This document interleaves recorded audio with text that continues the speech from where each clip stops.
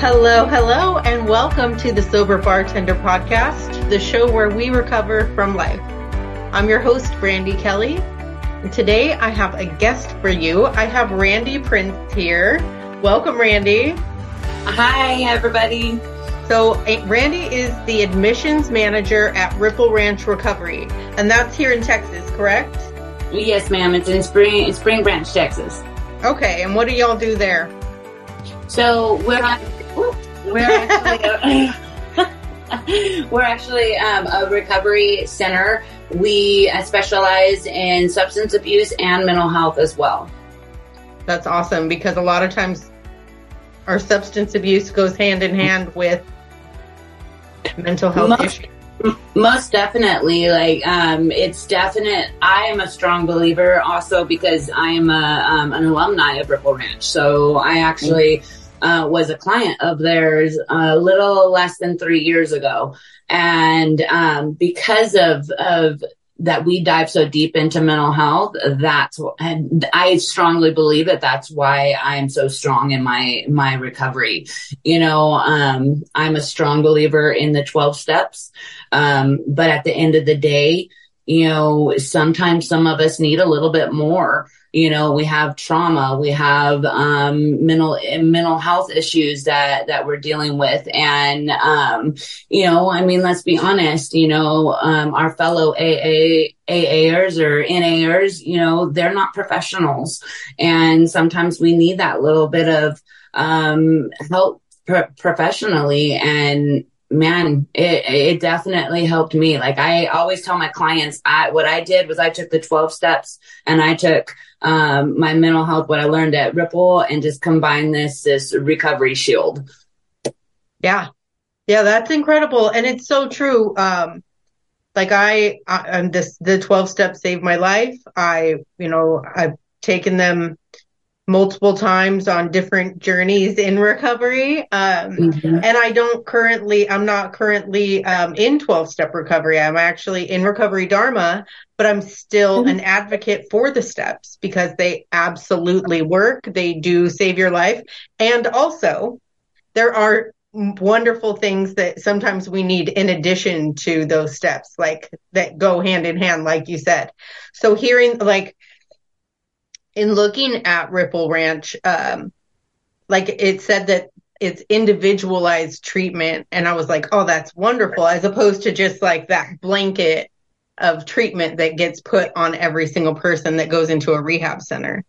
Yes. And that's where sometimes, with those ones that have like a blanket, like you have to hit, your fourth step before you can move on to the next level, in treatment. Sometimes that doesn't work for clients. And that's what I love about our facility is that, we are a smaller facility. So we are able to take that time to individualize each person's treatment because everybody's different. Everybody comes from different walks of life. And then what's amazing to watch is these, and it was the same thing for me when I went to treatment, you're put in this environment where you have a roommate that on the outside, you would have never given them the time of day, right? Because you're two completely different people, but now you're on the same playing field and you really get to know that person and you guys start, talking about like the traumas you've been through or what you deal with in your families and you connect on a different level. And I still have lifelong friends from rehab. Yeah. And so obviously you had a great experience because now that's where you work. Like you get to go and give back and help other people find that same experience that you found. And it is so rewarding for me. And it's such a different experience in admissions because like we're on the front line, right? We are the very first people that they talk to when they're in crisis. And man, it reminds me on a daily basis of where I was. Because I was that person. And then it also helps me with my compassion and my empathy because, I'm not going to lie. There are some days where I get super frustrated and, you're dealing with a hard client, and then you have to remind yourself, they're not well. They're in crisis. They're hurting. They're in pain, like, and it takes me back to that day when I called in tears, when I, didn't want to answer any questions, where I'm just like, I need help. I don't want to go through a screening, and it helps me in my recovery to be that light for people who are in that dark place that I was in. Yeah. How powerful. I can just imagine how special that you do that. It really is. And then, like, it's such an amazing journey to watch them, because I get to see them when they're first, in crisis, and then you start seeing them blossoming in rehab. And then I get, I'll go to alumni meetings and I'll see my clients, and I had one. She was a young one, and she didn't know who I was. I just kind of showed up at an alumni meeting and I knew who she was, and I was like, hey, I'm Randee. And she just burst into tears and gave me a hug. And I was like, this is why I do what I do. Yeah. You get to see their lights turn on. Yeah. And it's it really is an amazing feeling, because I know how strong addiction is, and how lonely and how broken you feel when you're in the middle of it, and you think there's no way out, and nobody understands, and nobody's going through what I go through, and then you have that one person that you can relate to, and it just gives you like a hand, here, I'll help you. And then you just go, and it's just amazing to watch them blossom. It really is. I love it. Yes. So, yeah, when you get like a few years of sobriety and recovery, and you get some life back, and, like for me personally, like there's some challenges that come my way, and there's some ups and downs, but I feel secure in, walking through whatever comes my way. It's not that I forget what it was like in the beginning, but I feel like the tools that I acquired in the beginning are absolutely what I lean on every single day of my recovery. So do you want to talk a little bit about like what happens when we first get sober, and why it's so important to not just not drink or not use drugs? Yeah. I think it's hilarious when people sit there and say, oh, just say no, just don't drink, just don't use, and my best friend was one of those, mm-hmm. like where she for a long time thought that it was just as easy as just saying no. And I'm just like, I wish it was that easy. I wish that I could just have that power to say no. And, when you're first in recovery, yeah, so you take the drink out, right? Or you take the drug out, but now you have to work through all that mess that was created in your addiction, and it's not easy. You have to face the people that you hurt. You have to really, really look at yourself, and be willing to change those things. And, yeah, taking the drink is out, or the drug out, is very important, but the meat of recovery is working on yourself and changing who you are inside. And I love my dad told me, I was like, yeah, I'm a new me, and he goes, no, you're the Randee that you always used to be. You're just a better version of yourself. And I love that, because it's true. I always had it in me. It was just, I had this hold over me, and it takes having fellowship. It takes being able to pick up a phone when you're hurting. It takes being able to walk away when you're angry, because that was a hard thing for me, because I have a temper, and, I'm an Aries. I'm a fiery sign, I'm very assertive. And, so that was one of the things that I worked at when I was at Ripple, was I found that my anger was my trigger, right? Because I would get angry, and then I would be like, F it, F everybody. I'm going to show you, I'm going to go drink, and then I blow my life up into pieces. And once I really sat back and worked through that anger, found out, like where I feel it in my body the minute it starts, it's crazy now. Like, cause now I get angry, and if I'm on the phone, I'll be like, you know what? I need to call you back. I'm getting angry, like I need to call you back. Or with my husband, like I'll be like, I have to walk away. Like, we will revisit this, but I have to walk away right now, but that's me working my program.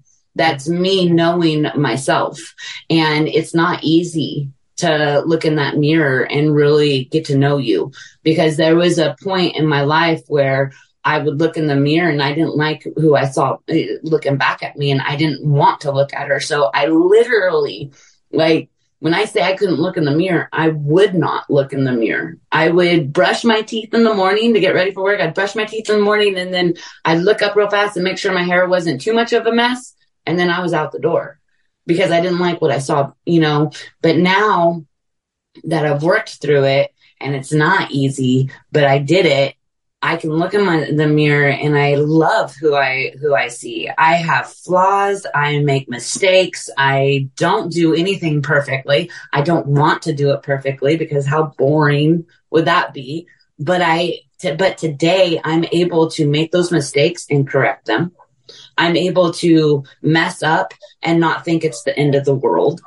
And most importantly, I'm able to go through those things and have life hit me on life's terms and not want to go drink. Mm-hmm. Yeah. Like a superpower. Yeah. Like it's crazy because, I mean, like when we're in our addiction, it didn't matter what happened. The wind could be blowing in the wrong direction, and we'd use that as an excuse to go use, right? I mean, this past year has been a whirlwind of emotions for me, like from super happy emotions to very, very sad emotions. And not once did I ever think, you know what, I'm going to go drink over this.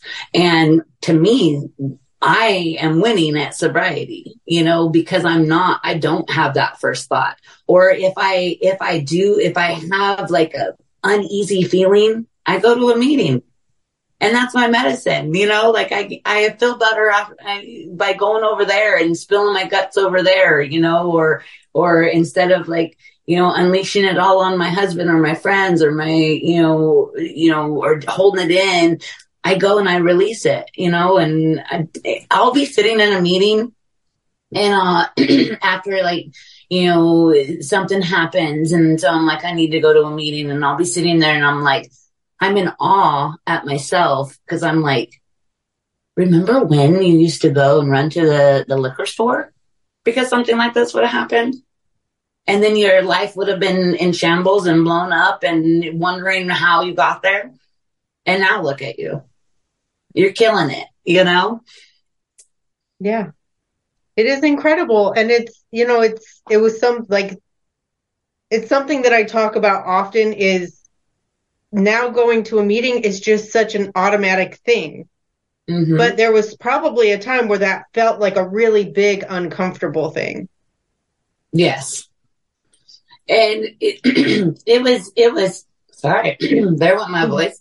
It was uncomfortable because especially in early sobriety, because I was still working through, all of that turmoil inside, and learning how to trust people too at the same time. And, you go to a meeting and they're like, oh yeah, everything stays here. And in my head, I'm like, yeah, okay. Yeah. We're all people here. Come on now.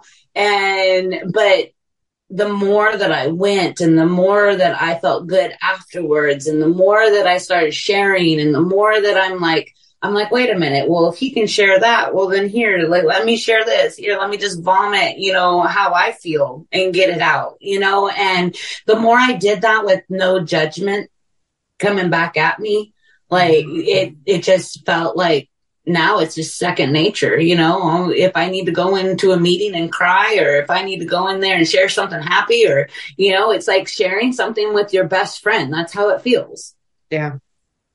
Yeah. And that's something that, people on the outside don't necessarily realize what it feels like to be in that space of like, okay, life is good, life is bad, life is chaotic, life is boring, whatever it is. You can just go, I'm going to go sit in here, and these people that are sitting in here aren't going to judge me, and I'm not going to shock them, and I'm not going to be like shamed or laughed at, or, it's something that that only we, I think, get to experience.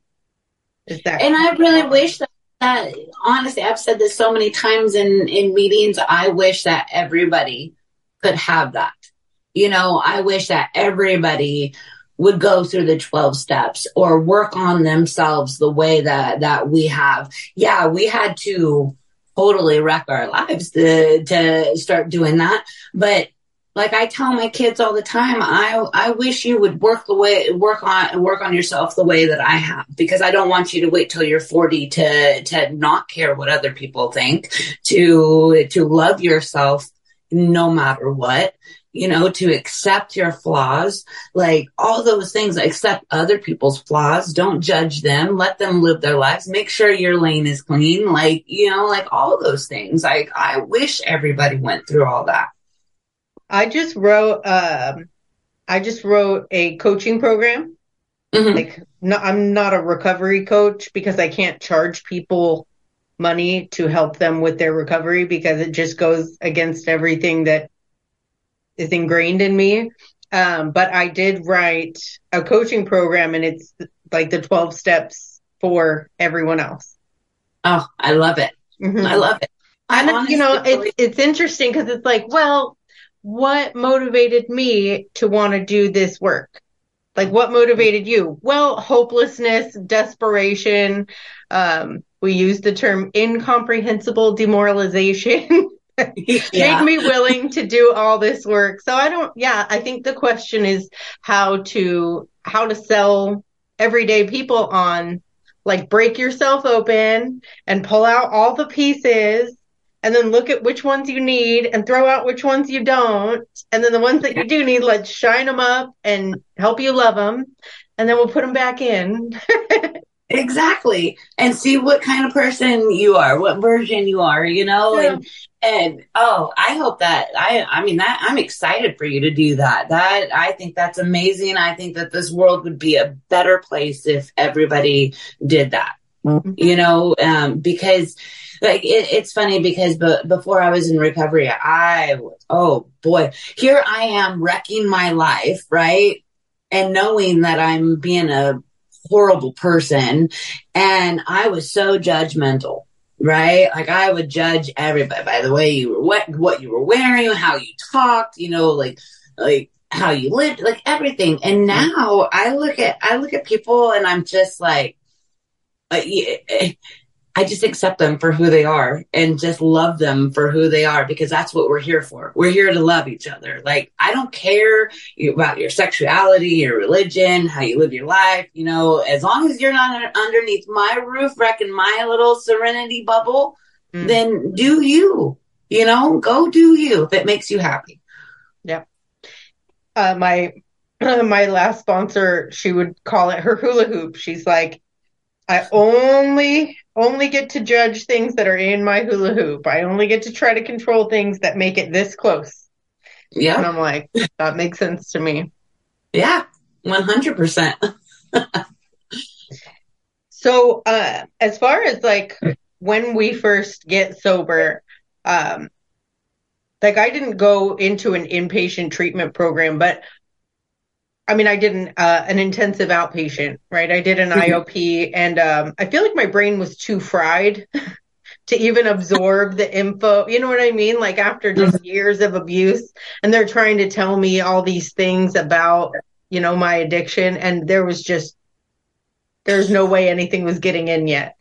But I do like to just talk to people about the importance of not just treatment, but recovery. Like the fact that we need both of them. Like you and I have been talking about, the benefit of recovery in our lives. But when people first decide they want to stop drinking, like what was your path like? Like, did you choose to go inpatient? Like, So just a little snapshot of my story is, so before I went into Ripple, I was a chronic relapser, but I had almost a year sober, and I had those thoughts, like, am I really an alcoholic? I think I can drink and control it. And I decided to test it. And within 3 months, I managed to show up to my job drunk. They sent me home, and my solution was to go get more alcohol.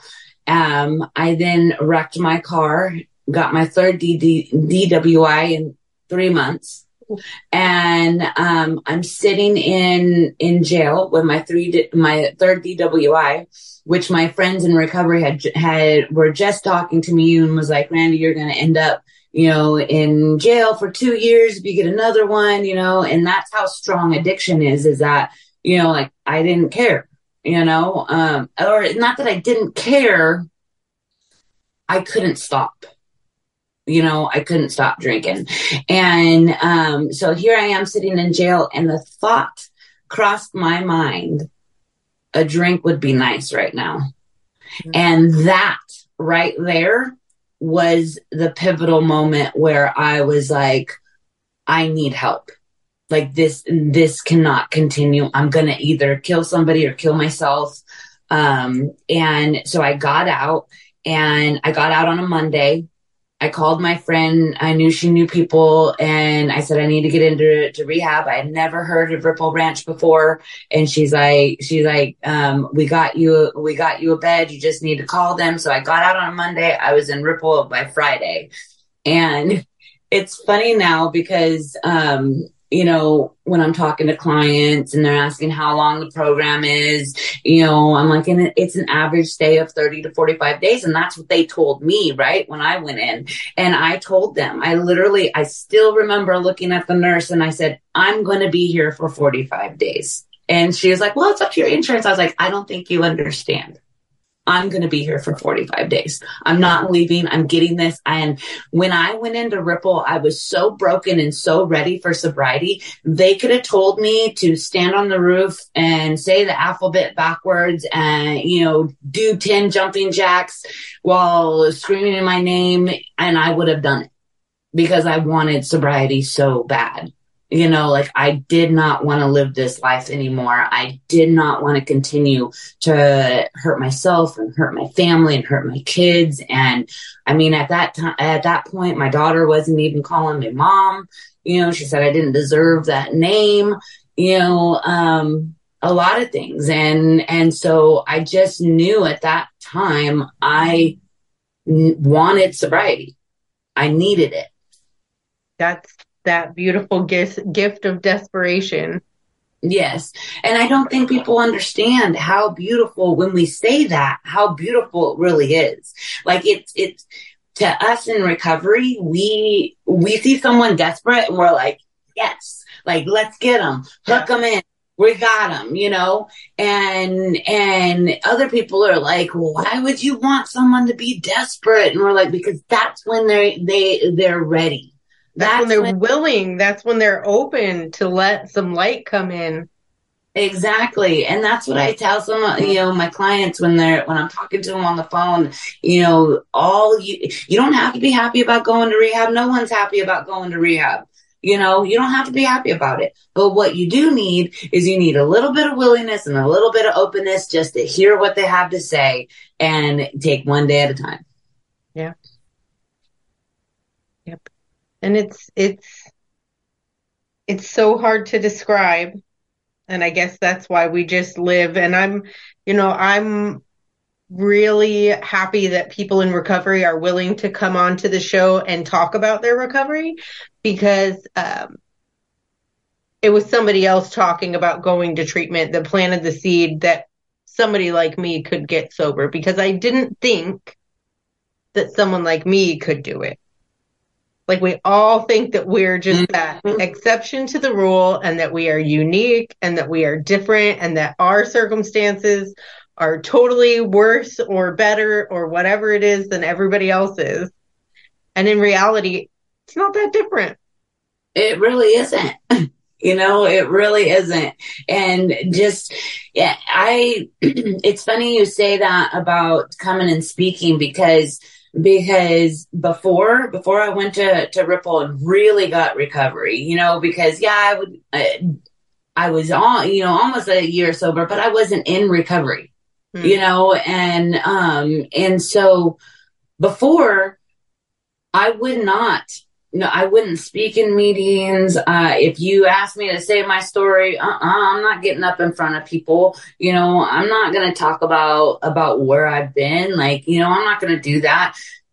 It wasn't because I was nervous about doing it. It was because I was ashamed of myself, and now the difference is because I've done that work and I'm truly working a program, I'm able to, you ask me to tell you my story, I'll sit here and I'll tell you my story. You want me to speak in front of people, I'll go and speak in front of however many people. I may not do it perfectly, but I'm going to tell my story, because it's just like when we first got on this call, you said, even if it only hits one person, it's worth it. Yeah. Even if one person listens to this and says, oh, I can relate to that.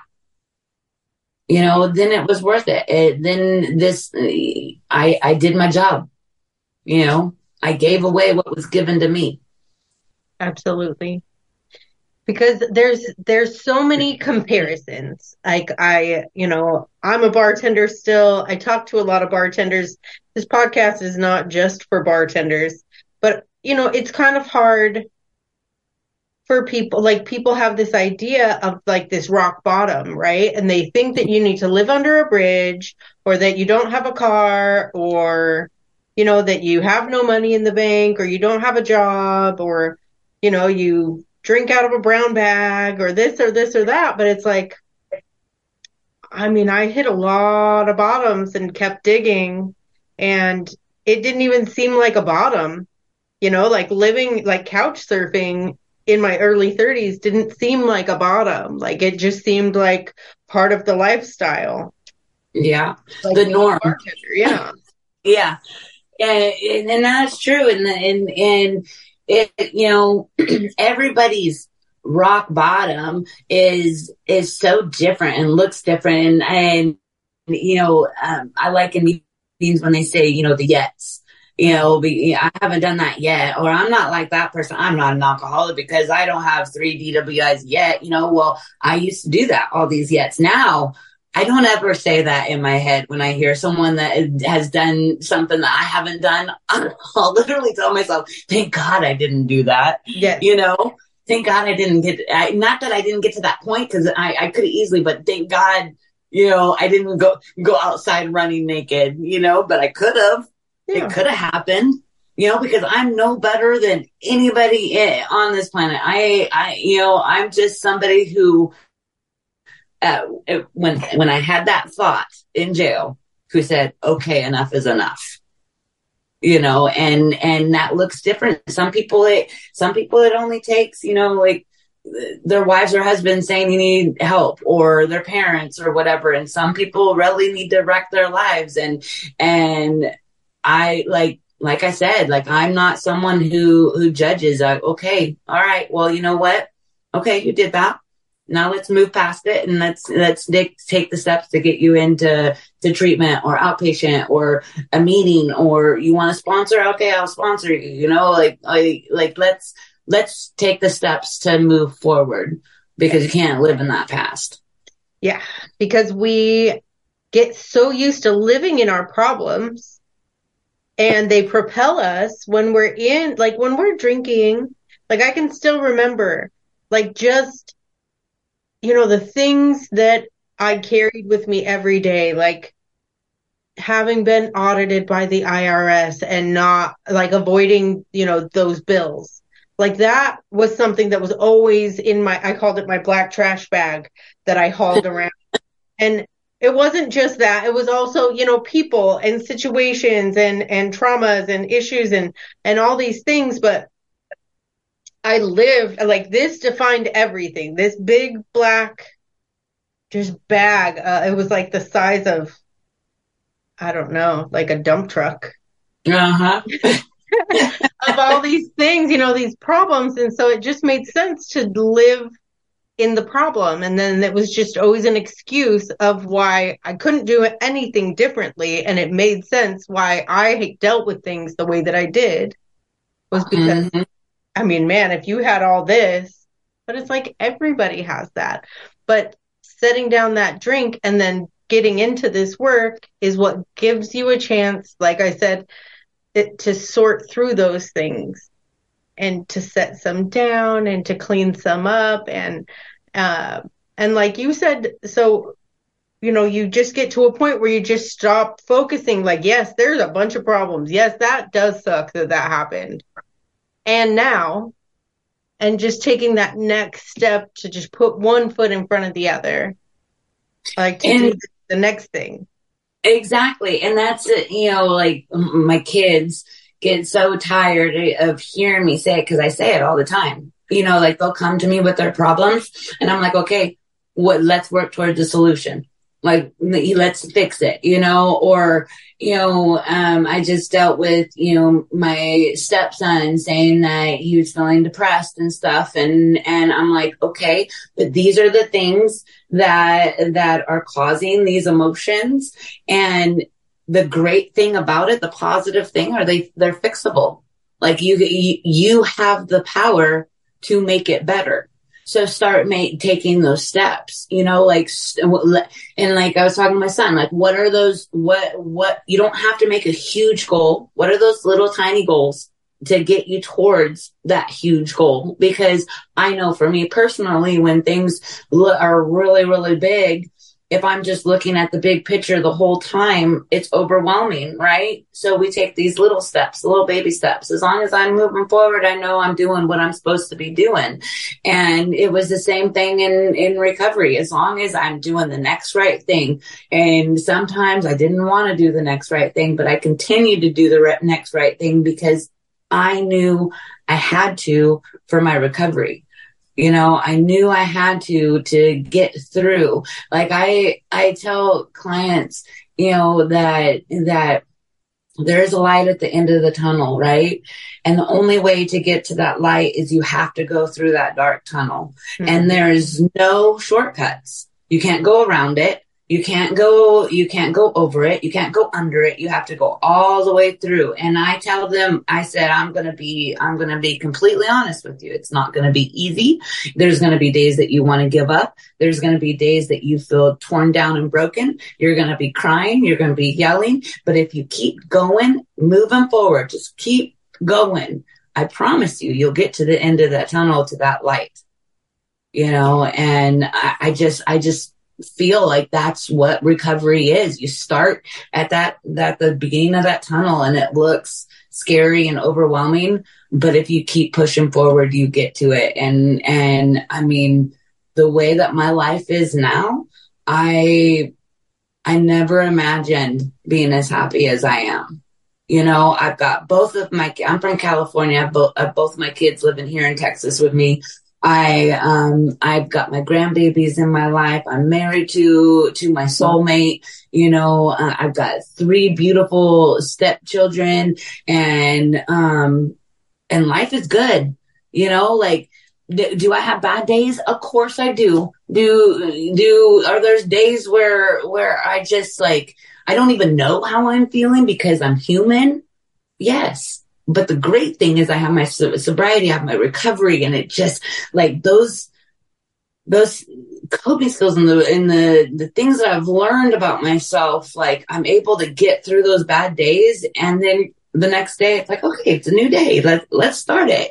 Like I'm sure my team gets tired of on Mondays. I send out emails every morning. Right. And on Mondays, instead of being like everybody else does, oh, it's Monday. I'm like, it's my favorite time, favorite day of the week. It's new beginnings, new hope, new, like new ways to spread light to other people. And it's just, I love that I look at life that way because I didn't for a very long time.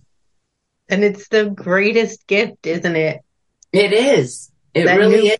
that new perspective. It's like new eyes. Yeah. Yeah, I mean, it is like my high now is my family and my clients and my team and, and sharing Ripple Ranch with other people or sharing the 12 steps, and, to my sponsees or being asked to go do a women's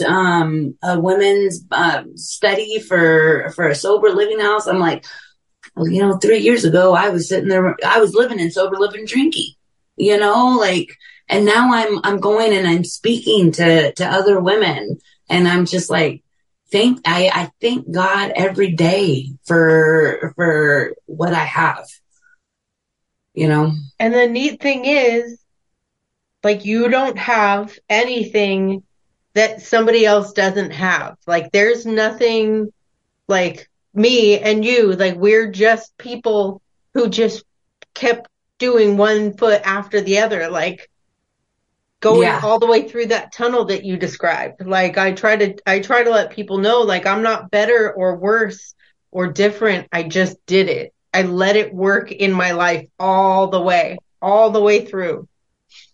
Yep. And that's the thing is, like, it's so funny that you say that, that people, because people who are in their active addiction, sometimes they're like, oh, you're just judging me and you think you're better than me. And no, I don't. I want to give you what I have. I want to give you the tools. I want to give you the steps that I just want to be a friend. I just want to be hope for you. That's it. That's all. I don't think I'm better than you because you can have what I have. Yeah. And I just want to give it to you. Just let me give it to you. I know. Just let me love you. Just hold still. Fine. I promise. Yeah. Yeah. It's a trip. I totally admire what you do. It takes a special person because I picture it and I don't think that I would love it. I would love it, and also I think it would be extremely challenging.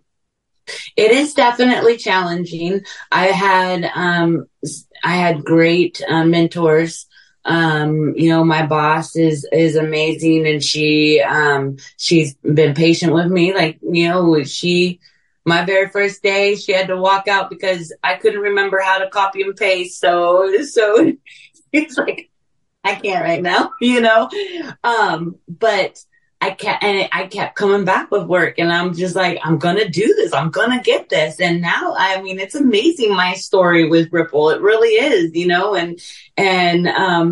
yes, I definitely have challenging days. I hear a lot of, really dark stories, where people are and what they've been through. But what keeps me going with it is I know that once they get into Ripple, if they allow the team to help them, they're going to succeed and their life is going to be better. And, I'm not one of those. I wish that every single person that came into Ripple, we had 100% rating of recovery, right? But I also know too that it's not me. It's not my team. It's not the Ripple staff. It's not any of them. It's the person isn't ready yet. They haven't they haven't hit that moment where it's like, I will do whatever, but those ones that do succeed, those ones that I see on the alumni page that, I've got 2 years, or I just collected my 60 days and my kids, I just got to see my kids today. I feel good about it. So I was a part of that. Yes. Yes. And how long did it take for you to start working there? So with me, with my journey into working with recovery, so it's funny because when I was a client, I told the operation manager, I said, I'm going to work here someday.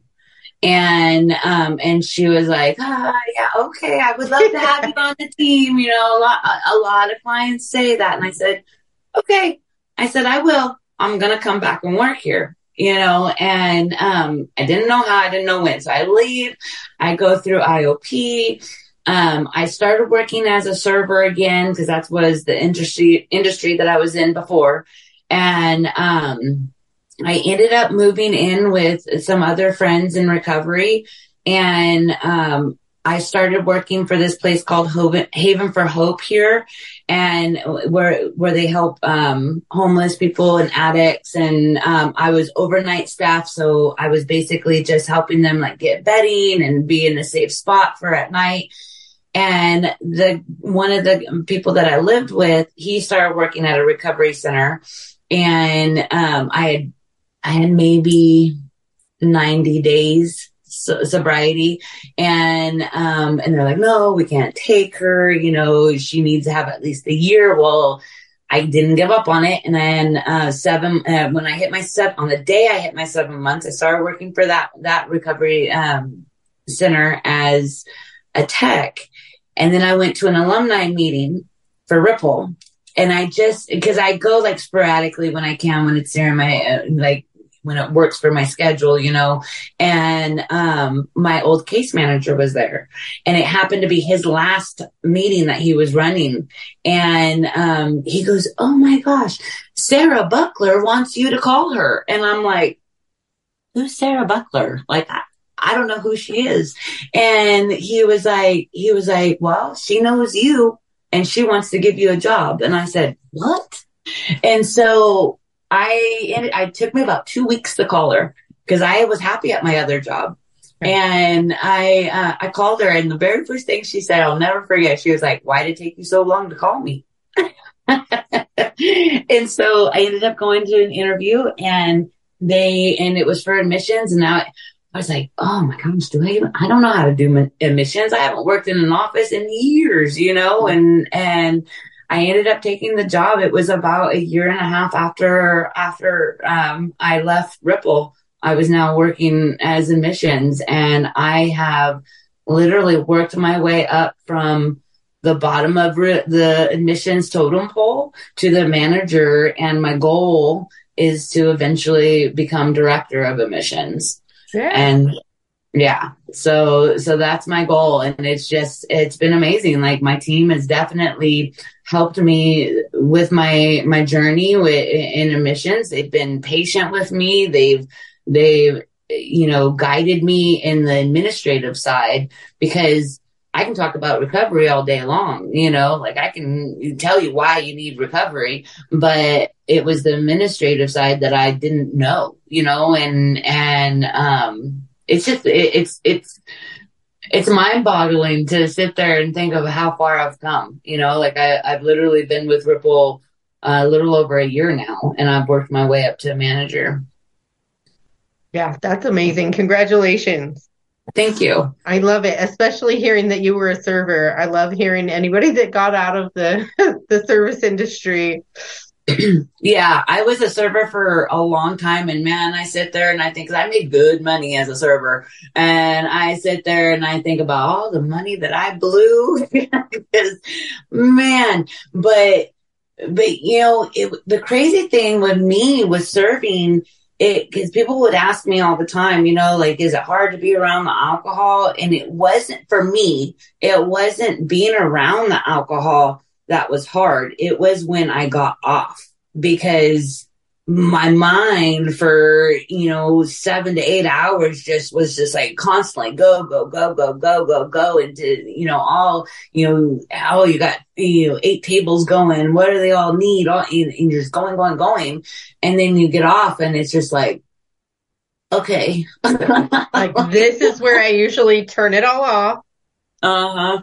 Yep, exactly. Yeah, that's interesting. I drank while I worked for the last several years. So I did miss it, but also I was so done that I was like, well, I just can't fathom the thought of another drink ever because I hated my life so much. So, Mm-hmm. Yeah. but And then I think about it now because I was the same way. Like I literally, I woke up in enough time. Like I knew that they started selling alcohol at 7 o'clock in the morning. I was at the gas station at 7 o'clock in the morning. You know, like they knew me by first name. They kept my drink because they knew that I was going to be there. There wasn't a day that I missed. And I had a constant buzz all day long. Like I had it down to a T on how I drank. And now I think about it, I'm like, how did I do it? Like I had no idea how I did it. I mean, there was a point where I was working 2 jobs and lived that way. And I'm just like, I couldn't. It just exhausts me thinking about it now. yeah. Yeah, I hear you. I mean, I was in Vegas, so it was just kind of 24 hours. There was never an inappropriate time for me to have a bottle of Tito's. So I capitalized on that. But Yeah. yeah, I look back at it and I'm like, I know that was me, but also it doesn't even seem like that was me. Like your dad said that, it is you and that this you was in there somewhere, but I'm like, man, she was drowning. Like, Yeah. Big time. It's funny, like I'll talk to my girls on my team and they're like, I can't picture you like that, Randee. And I'm like, yeah, I was like big time. Like I didn't care anything. I just wanted to drink and I knew I needed to work to drink. And so I just made sure that I had enough for my bills and enough for my alcohol. Yeah. Yeah. I had somebody else covering that. So I just had to pay for, I just had to pay for, what I needed as far as like drinking. And, I also substituted so I could drink longer. So yeah, but, it's just interesting. Like I talk to people now and they're like, I can't even picture, like I have really ghetto tattoos, like thuggish tattoos. And people are like, they don't match your personality. And I'm like, well, I can assure you that she is still here. You don't need to invite her out at all. Exactly. Like I remember when they would tell me when I would drink, they were just like, Randee, we love you, but when you drink, we can't stand to be around you, and that would break my heart. Like, like talk about a stab to the heart, right? Because yeah. I'm just like, or that feeling of waking up in the morning and who did I text? Who did I call? What did I do last night? Where am I at? Why am I, where are my shoes? And just that feeling of like that guilty conscience of just knowing that you did something and just waiting for the bottom to fall out, waiting to find out what horrible thing you did or what embarrassing thing you did or. Yeah. And having no freaking clue ever. Exactly. And then having people have to tell you, like, that's the worst, is, do you even know what you did last night? Oh gosh, please don't tell me. But they would. A drink. Like not having those moments anymore is so refreshing. I love that. I love that we're sober and we get to look back on those things and just not have that be a current part of reality. And like you said, you got your family back. You have a life that you could not imagine. I mean, I totally identify with that. I would have never pictured myself in Texas, happily married, like healthy and telling other people to get sober. Like I was the hater on AA. Like I would have my customers get together and we would call ourselves Alcoholics Anonymous. How the tables have turned. Right? Thank goodness. Yes. So do you have, I do like to ask people, do you have like a morning routine that you do faithfully? Well, I do have a morning routine. So I make sure that I get up at least an hour to an hour and a half before I have to start work. That gives me time to have my moments to myself. The house is quiet. The very first thing people don't believe me, but every single day when I wake up, I tell myself, for today, I'm going to stay sober for the next 24 hours. I don't know what's going to happen tomorrow. I don't know what's going to happen a week from now. But today, I commit to staying sober. I do that every single morning. I say that to myself every single morning before I get out of bed because it's worked, and so I start myself off that way. Then I get my coffee, and then I have my time with God. I'll read my devotional, and I'll just soak in that time to kind of reflect in the morning on, what I want to achieve for the day, or if things are going on, with my kids or my family or whatever, just take that time to use the quietness that I used to hate, to use that to my advantage before the day starts getting hectic and I have to, dive into everything that I have going on for the day. I love that. And that's funny because mine is really similar to where I get up extra early so that I have time to just be. Yes. It's like meditation, it's prayer, it's just connecting. It's connecting with that intuition. It's setting the intentions for the day. And I love that you do that too, because it absolutely makes a difference. It does. And it's so crazy because I used to not be a morning person. Like I would have never woke. Like I would wake up like 10 minutes before I had to be ready for anything. Right. Mm-hmm. And now, like I said, like the silence isn't deafening to me anymore. It is a gift. Because life is so busy and so hectic and, there's so many things going on, especially with having a big family like I do, that I soak in that silence and that time that I get to reflect. I love it.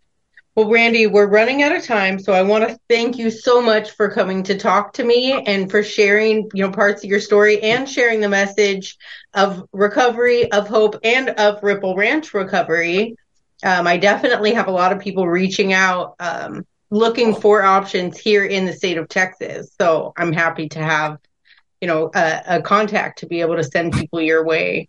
Oh, I love it. Send all the people my way. I will get them in. If they're ready, I am ready.